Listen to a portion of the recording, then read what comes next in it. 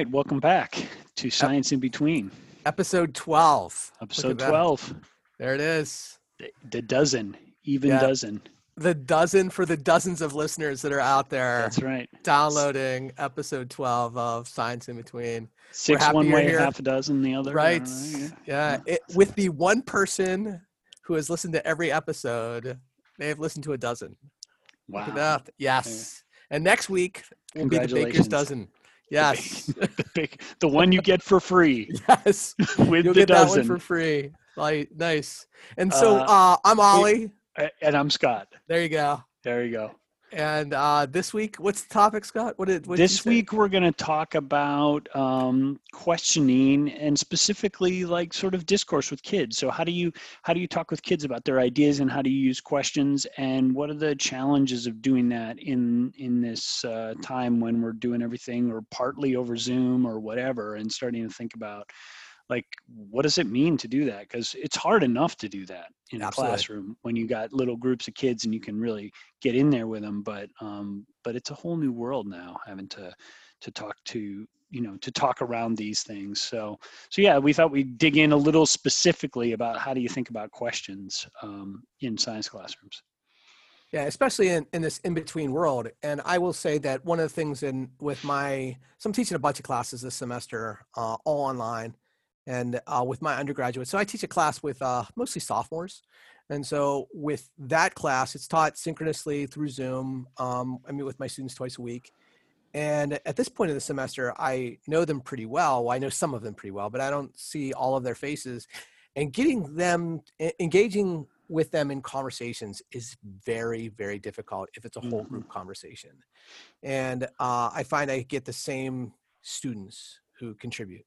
And then, however, what I find is that if I'm using the breakout rooms, and this is something you and I have talked about before on these episodes, is that if we get them into breakout rooms and we give them very specific things to talk about, or give them very specific ways of interacting with each other, and if I pop into those discussion, groups, those breakout groups, I can hear them all talking, or at least many of them talking. And even students who wouldn't contribute in the big group are contributing in the small group. And so I think that's, I know I'm straying a little bit from, the brief today, but but I think it has, it sort of gives us a lens as to how this is impacting the conversations we're having. We don't have everyone participating in our big groups, but I think that how we want to try to engage students in this talking of science is still important, right? We still want to try to get and try to get as close as we can to what we know is good science discourse. Right. Yeah, and I agree. I think one of the challenges of this environment is that techniques and ways of thinking about getting kids engaged just don't work, or don't work the way we expect them to work. And because the original problem you've characterized obviously is something that anybody who's taught a class knows, that there's some kids who like to talk and there's some kids that like to talk less, and you always are managing that. But it becomes a whole different animal when you're in these remote environments, because kids can really be quiet. Yeah, they can hide. And just sit, and there's no discomfort from the wait time. We talked about that as well. So thinking about how do you deal with a situation where wait time is not going to successfully jar anybody loose, where they're all just happy to sit there and stare into their camera for as long as you're willing to be silent. Yeah, and one of the things, and this is something that I think I was in one of your classes when I learned about discourse chains, right? IREs versus IRFs, and so this, just to kind of unpack this a little bit for all of you, is that, so a teacher initiates some sort of, question or some sort of discussion by prompting it, and then you'll get a response, an R, from a student. And then the next piece is the critical part in terms of what we do as teachers. Do we evaluate that response, that IRE, discourse change, or do we, possibly provide some feedback or some redirection, or asking another question, or maybe try to pull in somebody else in? And so discourse, when we can, have a lot of chains of IRs, or, those are the things that really, foster all sorts of questions and all sorts of conversations, and really rich conversations. And I find that because of the nature of these rooms and these conversations, just hearing any response from a student almost forces the E out of me. It almost forces me like to say, hey, great job, or thanks, or, and it's very hard for me to follow up with a question or redirect it at somebody else, because I don't know if that next person is going to respond, or that next person. And I was thinking about this directly this week when I was doing a discussion with some students, and I was like, I wanted to ask a follow-up question for the entire group, and I asked it, and it was just like, nothing. Silence. Yeah. And so this, what could have been in maybe the classroom environment, may have been this really rich discourse chain that might have happened, just stopped. Yeah. And that's the challenge. Yeah, it is. And I think, in my class, part of the reason I wanted to talk about this topic this week is, in my class on Tuesday, we had a conversation about IRE specifically, and in the context of this. And one of the interesting things that I was seeing in my students, so I've been watching them in these remote environments, trying to watch them teach and give them feedback about that. So that's another reason I've been thinking about this. But the IRE pattern, right, that you've described really nicely, right? One of the trickiest things from my students that they struggle with in face-to-face context, and it's only become worse in these environments, is we talk about IRE and we say that, but we sort of tell them you can't evaluate. Like, that's bad. Evaluation, when you evaluate a kid's idea, it closes things down. Like but the problem is, the alternative is much harder. Like, it's really easy to do IRE. They're used to it. It's a pattern they understand. And the question is, so if you're not going to evaluate it, what do you do? And that, I think, is the big question. It's not as simple as, okay, well, I'm just not going to evaluate it. So we actually made a list of all the things that they say when they're trying to not evaluate it, but they don't know what to say, right? And Right. they're, things like, say more about that, or that's an idea, or, interesting, or Right. or whatever, like, there's this whole catalog of stuff that you do as a response when in your head you're not supposed to evaluate it, because it's going to do a disservice to the norms of the community. But you also feel like you got to say something. You can't just stand there like an idiot. Or especially here where it's like they see you and you're just like, they see you and you're kind of like this blank slate where you're trying to not even give the facial expression of like evaluation, right? Yeah, I think one of the things I've been trying to do is just go responding with like, how so? Like, to try to get them to unpack it a little bit more, as that's a pretty pat response from me, or tell me more about that, or I will, because I don't want it to be sort of this, hey, I'm giving out pieces of candy for response, and those pieces of candy come with Ollie's validation, right? And that's the thing I'm trying to avoid. However, I'm so hungry for any student response that I almost feel the need to say thank you, or awesome response, and I know in my brain what that's doing in terms of the discourse, but it's such a hard environment.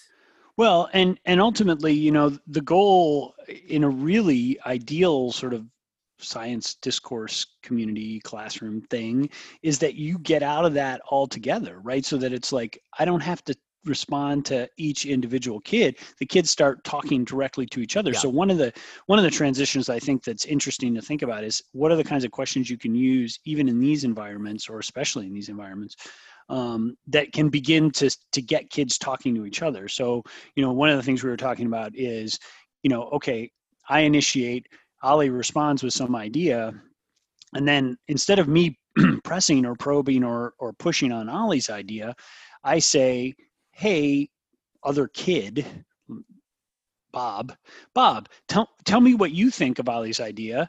Can you either agree, disagree, or explain it?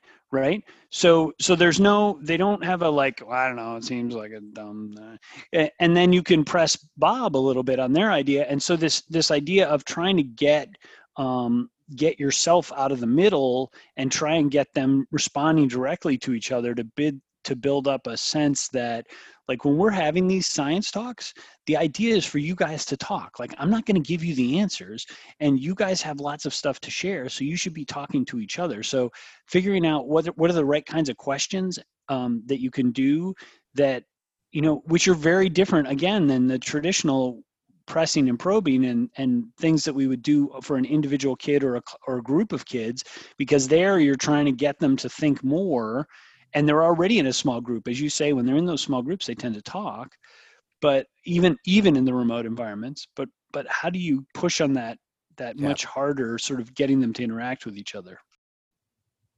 Yeah, the thing I'm struggling with is whether to just call on students. I mean, in a classroom environment, I think I would have built up sort of that sort of community, that culture in the classroom where I'm trying to engage everybody, and they know that I'm not trying to like embarrass them, or I'm just trying to get them involved in the conversation. And here in the Zoomosphere, See, it's rubbing off. it is. I'm Now making you're up starting words. the Zoomosphere. Zoomosphere, that it's harder for me to do that, to feel comfortable with that, because I don't know if I've set or created the culture in which every student would be comfortable with that. And so in a classroom, in a face-to-face classroom, I would go, okay, Bob, what do you think about this? Or Sally, what do you think about this? And bring those folks in. And I would, maybe be walking around the room, closing the distance between me and them, just to feel like, try to create some comfort for them. And also to become a participant in the conversation. Whereas here, and I don't know if I would go, Bob, what do you think about that? Whether one, Bob is, listening, or, playing on his Nintendo Switch, right? Right. But I think for me, that's part of the point is Sure. I think we actually have to be much more, because we're in an environment where the bandwidth of communication is so low compared to being in a classroom. Like, it's much harder to read body language. It's much harder to read facial expression. It's Right. much harder to get somebody's vibe like you can in a classroom. I think my working hypothesis these days is that you actually have to be much more aggressively forcing those interactions by calling on people and telling people they have to respond to each other's ideas. Because I think, and I don't know this because I haven't had deep experience, but my sense is that you have to much more sort of force that beginning setting up of norms, because you can't do it in the same way. Like, you can't, you can't do that sort of, I don't know what the right word is, that sort of serendipitous building of rapport with kids in the same way. It has to really be more forced. Now, maybe once you get over the hump, you're in better shape. But I think, the other piece of evidence that I think follows this is, like, you saw the differences between what teachers were able to do as they transitioned even very quickly from face-to-face to remote in the spring, and now having to start from scratch in a remote environment in the fall. And you can feel it. Right? You can feel the rapport is not there. And so I do think my working hypothesis now is that we need to think about the kinds of questions and the kind of discourse moves and talk practices and norms that we have to use as an initial springboard into what we were used to being able to build up in the way that we've learned how to build up. Now, you've been recording these with your students and their students. Have you been viewing these? No, I have not. So we do not. We're not allowed to record. Sure. Now there's still some discussion about that, so it's possible that we will. But for now, all we're able to do is I sit in the room. I mean, I'm muted with my camera off, so I'm present, but so you're lurking. You're a lurker. Yeah, I lurk, and then watch my students. And then what we have is we have a group me for me and my students, and then I have little smaller group me's for particular groups of students that are teaching together, so that I can give them feedback in a back channel. Because I don't want to stop at least for now, I don't want to treat those like rehearsals and stop them in the middle and say, hey, because you can't. It's very hard to have a side conversation in a Zoom breakout room. Like, you can't really. Yeah. Like, you guys don't pay attention for a second, because Mr. Dran and I are going to talk a minute about the question he just asked, and it's like you can't do that. So. Well, I will say one of the things that I appreciate about when we talked about this topic was this was happening. We were negotiating topics for the week, right? And as we were negotiating topics, one of the things that came up in a discussion forum or like a Facebook feed, right? A Facebook discussion, was a bunch of my colleagues were viewing their lessons, watching themselves recorded. They had recorded them themselves in their classes, and the conversations that they were having were not about the questions, were not about the student engagement, but were focused on, do you know where the conversation was? I don't think we have a whole lot of overlapping I'm going to friends. go out on a limb and say classroom management. No, it was on their own verbal tics and their own Sure. ums and ahs and their own, the filler words that Of they course, use. should have known. Yeah. Right.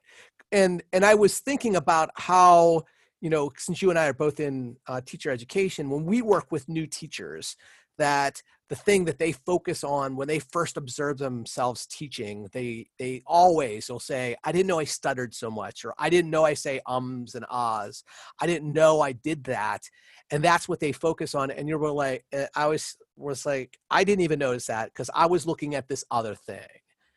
And that's the thing I would like, that if there's a takeaway from this conversation today, it's let's focus on the discourse. Let's focus on the engagement. Let's focus on how we get productive conversations out of our students that are meaningful and help build, understanding and sense making and all that. And let's spend less time on the, am I saying right? Or, Yeah, I mean, it should, in fairness, really be about what are the kids saying, right. And then as a secondary thing, what do you say in response? But only to see then what further response is elicited from that kid or from other kids in the room. Like your talk becomes like a functional thing rather than, an artistic thing. We're not going to worry about like how beautifully you said it. We're going to worry about like, okay, you asked him about this. Did that shut him down? Did another kid contribute, or did it go off the rails? Did it go beautifully? Like what happened there when you asked that question of that kid? Sure. So I think anybody who's made it to episode 12 of Science in Between knows that we're not looking at the beautifulness of our speech. It's not beautifulness, right? It just threw that out there. Yeah. It was ironic. I think that's not ironical. There you go. There you go. Now you're just making up words that other people have made up in the past. So you can't really count those. I'm just trying to, meet your level of expertise in making words up. Yeah.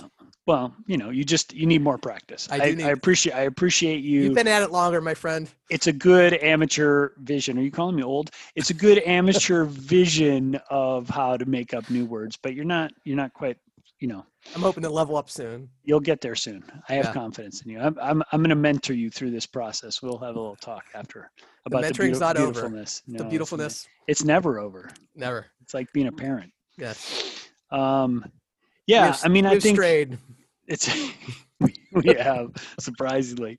But yeah, so I think this idea of how, like, what are the kinds of questions that you ask students? I do think, I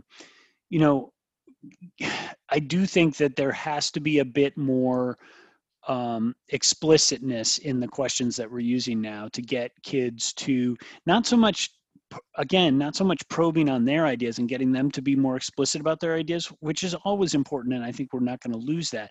But I think there's this shift away from that for me towards this idea of really making it clear that your idea is only useful for us as a community if everybody understands it. And the only way that happens is if somebody else in the community is responding to what you said. Mm-hmm. And so my goal as a teacher is to get Ali and Bob to respond to each other and respond to, so that I'm going to, and maybe it's at the point where, like we do with other things, that we make it explicit. We say, look, my goal is to do this.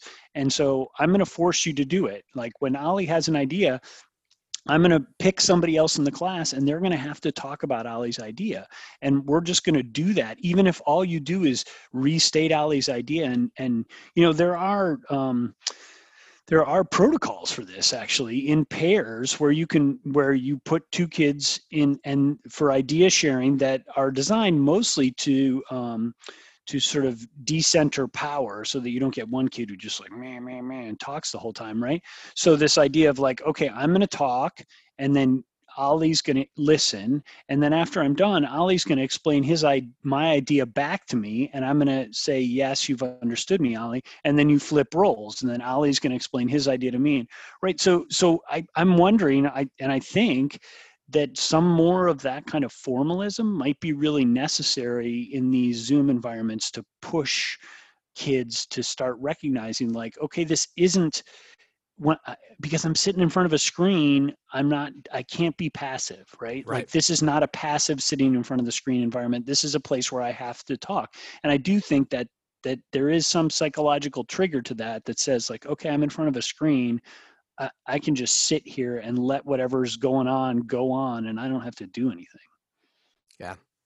I really appreciate the protocol. That's an area of online learning that, there are a lot of protocols in online learning, like how to, and I guess what's a working definition of protocol? Because I see these all the time.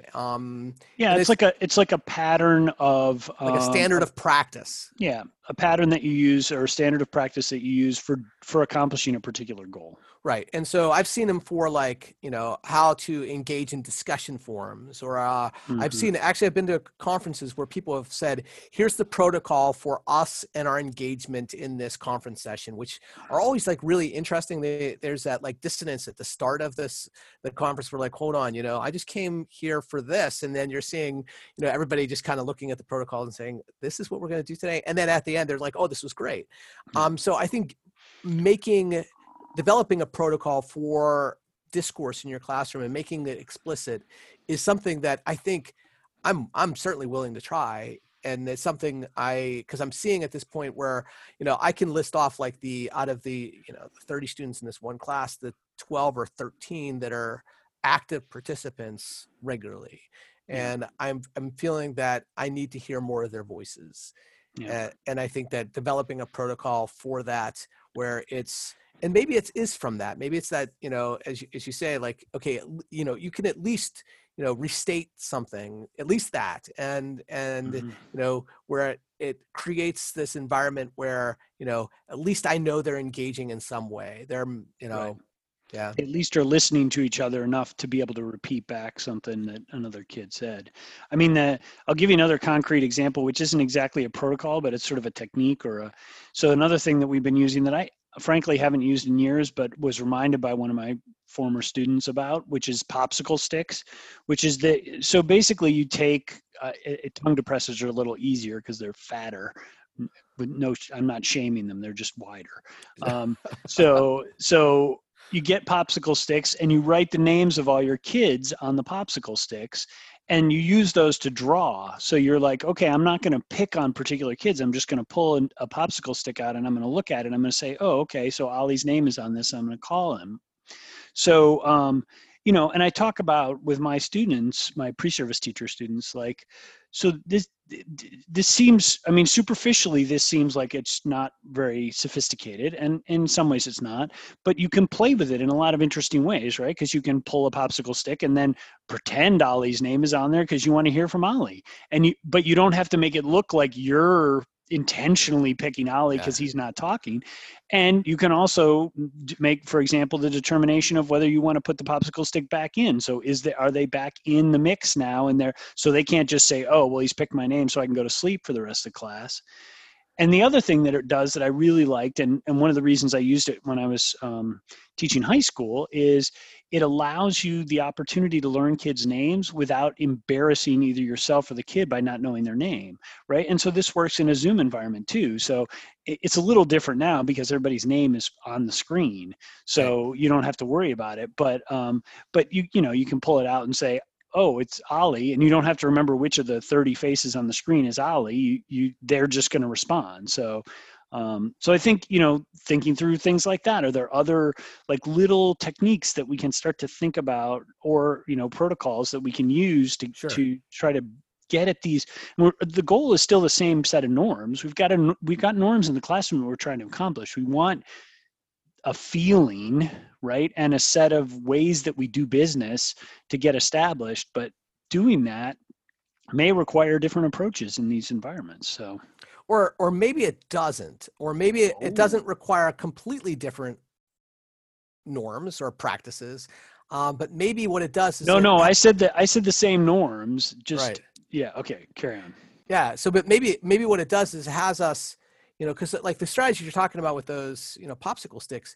If I, maybe if I was teaching, I probably wouldn't have done that in my high school classes, but I certainly did something like that when I was teaching middle school. And so maybe those strategies are strategies ones that we would have used for a different context, and that maybe we need to bring some of those back because this is such a dissonant space, right? And so what we have to do is, so I think I might try the popsicle stick next week. Right, I might go in with that, even though that's something that I would never do in a undergraduate environment. At least I haven't done it. But now, since this is a space where I'm really struggling to get people involved, doing something like that would be, I think, at this point, I'm willing to try anything, right? Right.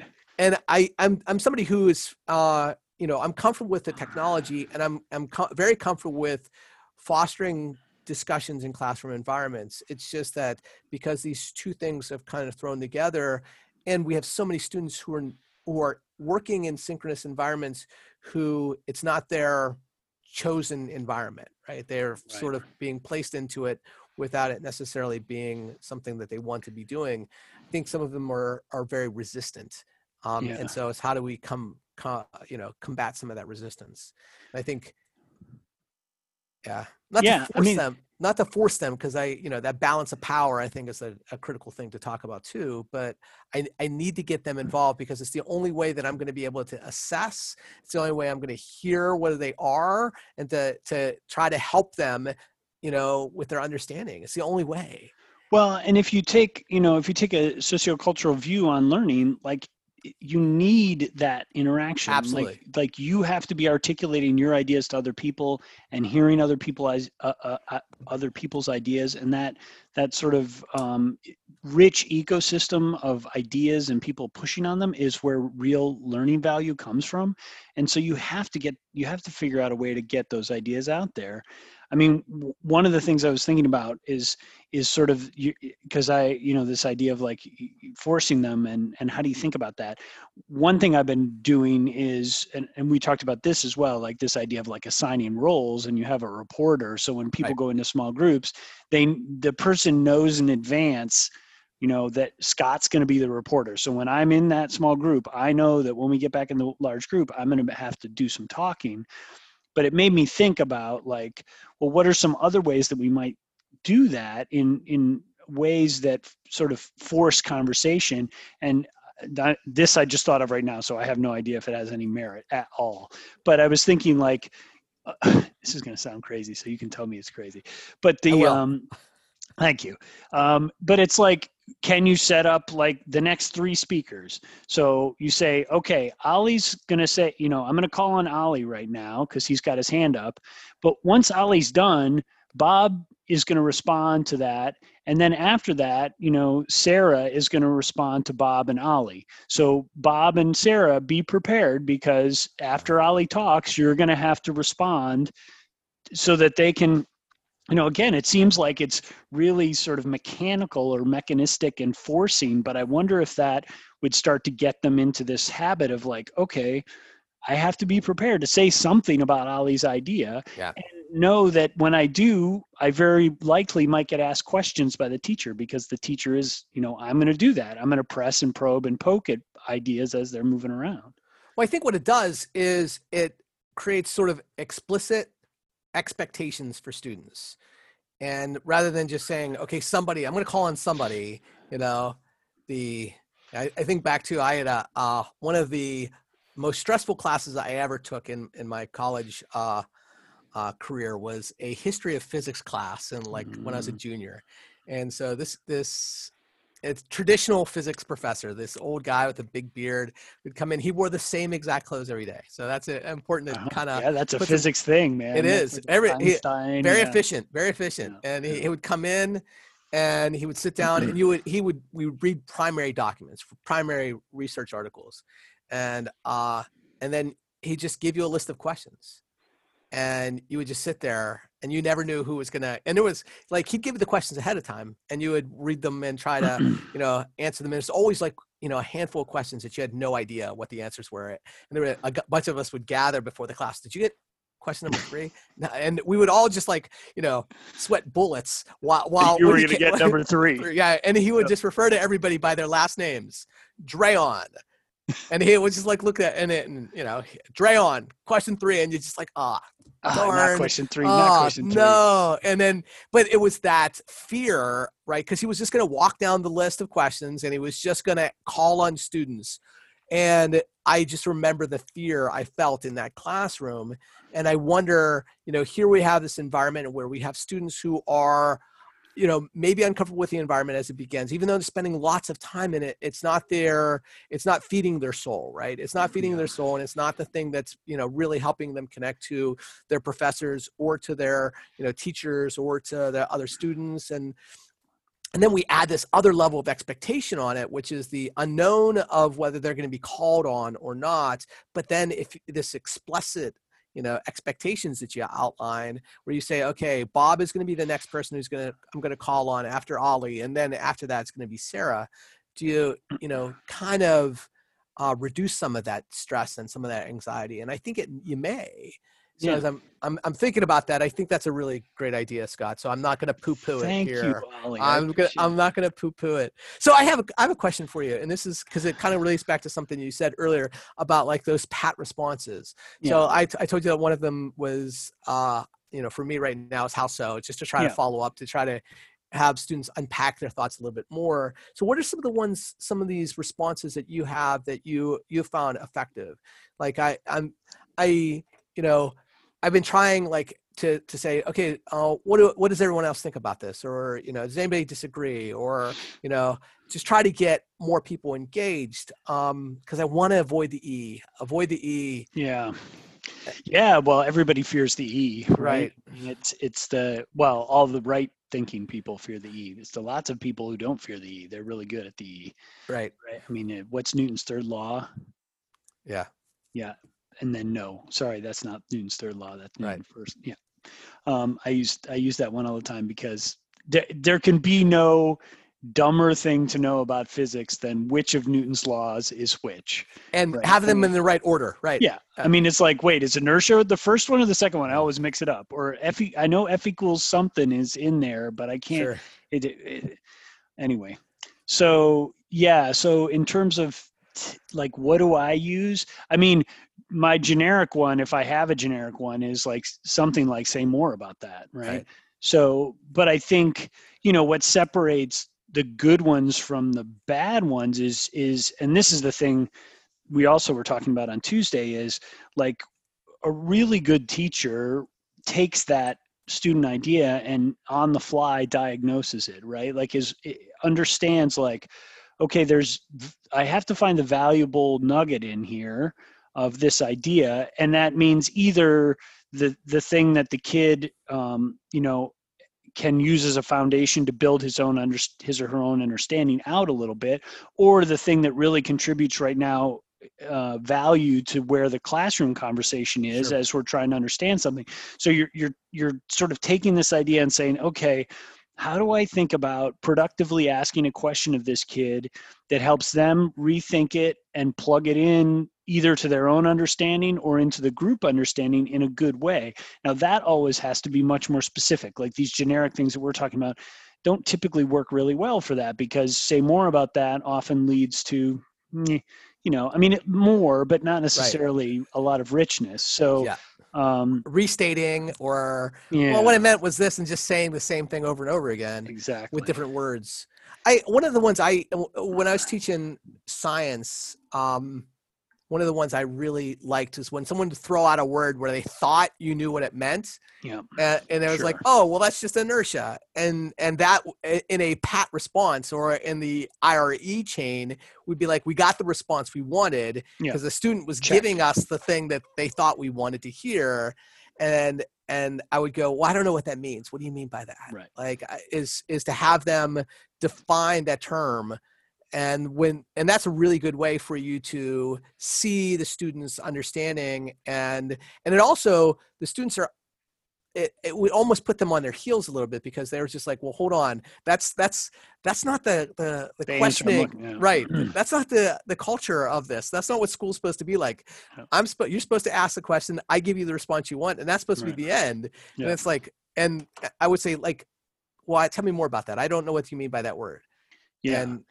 I think that is another really good pat response. Or, I mean, that one's not as pat though, because even though the way you're stating it is generic, what you're focusing on isn't generic. So in your case, it had to be about inertia. So explain, okay, wait a minute. I'm not sure I understand exactly what you mean by inertia. Can you explain in the context of what we're talking about here, why inertia matters? And why it helps us understand something, and like, okay, right. So yeah, I think that's a good one because as you say, that's an easy way for students to gloss, right? That they can say, oh yeah, I got this, I just have to say pH and he's going to leave me alone because pH is the answer. And it's the right answer. Or at least that's the unit we're on right now. That's right. It's got to be pH is the answer. Right. I'm looking in the textbook, I'm looking through all the bolded terms. The one that seems to make the most sense here is, So yeah, I think that's a good one. I mean, as we both know, the truth is that doing this work is really hard and requires a lot of practice. So, so I think, well, the other thing that we didn't, I'm sorry, this is a weird transition, but the other thing that we didn't talk about is the multimodality that is allowed with these online environments. And we've talked about that before, but the idea of like putting it in chat. So saying like, maybe again, going back to this multiple threaded conversation to say, okay, Ali is going to say something here in a minute. I'm going to ask him a question. He's going to answer. I want the following 3 people to write a response to that in the chat. And that's great. Yeah. So, to, again, like using the fact that the chat is an available channel that that kids can put their ideas into, but forcing that into the mix, like to say, okay, don't forget, you can use the chat and put your ideas in there and respond in there. And you can't post, I agree. No, that's not no. Yeah, I mean, then you get into the whole thing that's sort of like what happens with threaded discussion boards with online learning, right? Which is, we're not gonna. That's a third rail we're not gonna touch today, but yes, we'll put a pin in that too. Well, yeah, it's on the board with Class Dojo. They're like Class Dojo. Yeah. We have to have that episode and the draft, the science concept draft. Oh yeah. Oh boy. So here's a story about that. I know this is not on our topic, but I'm going to say the other day in class, we were having with my pre-service teachers, we were having a conversation about ambitious science teaching. And one of my students is sort of, as they do, they push back. They're like, well, this all sounds real great, but there's tests in schools and here's all the reasons why it's going to be hard to do this stuff. And one of them's like, I need evidence. Can you send me some papers that prove that this works better? And so I was like, okay, so we're going to take a step back here. And cause they were like, mitosis was the thing that we were talking about. And so one of the biology people was like, mitosis is like incredibly important for kids to understand. I was like, okay, let's take a step back because I'm pretty sure you're overestimating how important mitosis is. So I sat him down and I said, and because of our conversation, I said, okay, I want everybody to get out their laptops or notebooks or whatever and list the top 5 things that you want kids to know by the time they graduate high school about science. And they're like, well, wait a minute. Like, is that just in biology? No, I was like, full stop, 5 most important things that you want your kids to know by the time you graduate from high school. And I gave him a while and I can send you the list. I took a picture of the list. Did mitosis make the list? Did not, surprisingly, did not make the list. In fact, as you will not be surprised to hear, because I didn't stipulate it, I didn't say it had to be a content thing. There were only 2 content things on the whole list. Everything else was a process-oriented thing. Wow. The Don't two tell me don't say the content. That's I got to tell you one because there's no way it's on either of our top 5s. okay. All right. Okay. I won't tell you the other one because it's probably on both our top 5s. But the other one was dimensional analysis, like conversion of units. I was like, okay. That's not on my list. It's not on my list. And the crazy thing is, like, I only let each student contribute one thing. So this was this student's number one thing. Okay. Now, in fairness, can I guess what their content area is? I'm going to guess chemistry. That person is a kid. Yes, you would guess that, but you would be wrong, which is crazy, right? I would have guessed chemistry too. Wow. Choose biology. But here's what I think. I think she's one of those people who likes things, there's like people who like things, everything in their place and a place for everything. Sure. I think that's the kind of person she is. And that kind of person loves dimensional analysis because it lets you figure out, like, as long as you know the things, you know how to figure them out. Like as long as you know the units, you know how to get from one thing to another. It's like, for those Sure. people, it must just be magical. I'm not that. Wow. I'm not those people. Neither am I. Although I do like units. Units are pretty important. Units are great. Yeah. I mean, units are great, but converting from one unit to another is not what gets me out of bed in the morning. Right. And it's not changing lives. Although it sounds like the Science in Between podcast has changed some lives in your classroom, Scott. That's great. Right. That's awesome. It's bleeding out into my real world experience. Ollie. Look at that. Believe it or not. It is awesome. Well, we've strayed a good bit from the original topic, and I think it's probably time for joys. Something bringing you joy this week. I have one in queue if you need a little moment to think. No, I think we've established the pattern that Ollie goes first and Scott goes second. I think that's there's always this. Oh yeah, I forgot about this part of the episode. I'm ready, man. I'm ready to go. Then you go today. Go. But I will. Okay, I'll go first, but I just want to say it's not going to be the thing that I sent you a picture of, just so we're clear. That did bring me joy, but I haven't read it yet. I'm saving it. That's like a little piece of joy that I'm putting off. So that will appear at some point. Okay, so the thing that's bringing me joy this week, and it's tinged with a little sadness, and I'll explain why, but is another podcast. This one's called The Anthropocene Reviewed. So this is John Green, who wrote The Fault in Our Stars and was also a YouTuber. So he and his brother have a YouTube channel they've had for a long time. But he started this podcast called, as I said, The Anthropocene Reviewed. And just for those of you who don't know, the Anthropocene is, so anthro means human, and po means of, and scene is era, basically. So this is the era of humans. And it's a geological term that has come to mean the period in Earth's history where man has made a significant change in the earth, right? So it's a fancy name, but what he does is he reviews stuff, and by stuff I mean literally everything, on a 5-star scale, and they're brilliant. They're sort of like Memory Palace in that they've got this little jewel box flavor to them, but they're always 2 things, or almost always 2 things.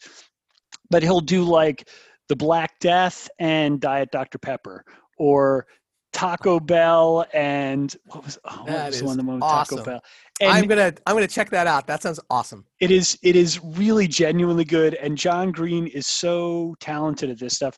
And his new ones, the reason it's tinged with sadness is just the most recent episode was that he's taking a hiatus, that it's been a lot of work. He really loves it, but he's got to do stuff in the house because his kids are home and blah, blah, excuses, whatever, John Green. taking my joy away from me, whatever, for your life. But I highly recommend it. Very entertaining and just, good stuff. So if you're not listening to our podcast, go off and check out the Anthropocene Reviewed. Is that right? Anthropocene. Reviewed. Right. So obviously links to all things are always in show notes. But yeah, we'll have that in there. But it's well worth it. So I will say my joy this week is an app One of the things that's really been difficult for me is I haven't been on campus more than twice since February. So but my work hasn't stopped. And a lot of the things I need to do are like sign documents and send them back to people. And I've tried a bunch of different ways of doing this, with stylus and my iPad and all these different things. However, a colleague, an avid Science in Between listener, recommended the Adobe Scan app. And if you're not down with the Adobe Scan app, it is awesome. It is a great way of making PDFs with your phone. And it sounds so simple, but it is a great app and it's free. And we get absolutely nothing. We have no sponsors, so this recommendation is complete. Don't jinx us. We have no sponsors yet. By the time this episode comes out, we may have. Who knows? But the Adobe Scan app is something that's real simple to use, and you can email it or AirDrop it or share it, message it to somebody else. And I've used it so many times in the last handful of weeks since this person's recommended it, that it brings me joy every time. And I'm like, hey, I'm like showing it to anybody who will listen. It's like, hey, have you seen the Adobe Scan app? And so definitely something bringing me joy, only because it works consistently, it works easily, and it's free. And those are usually my standards for an app that I'm gonna use. So there you go. Check. All right, awesome. Yeah. So episode 12 in the books, my friend. In the can. Yeah, look at that. And we'll see you. Yeah, we'll see you in between. In between. See ya. There you go.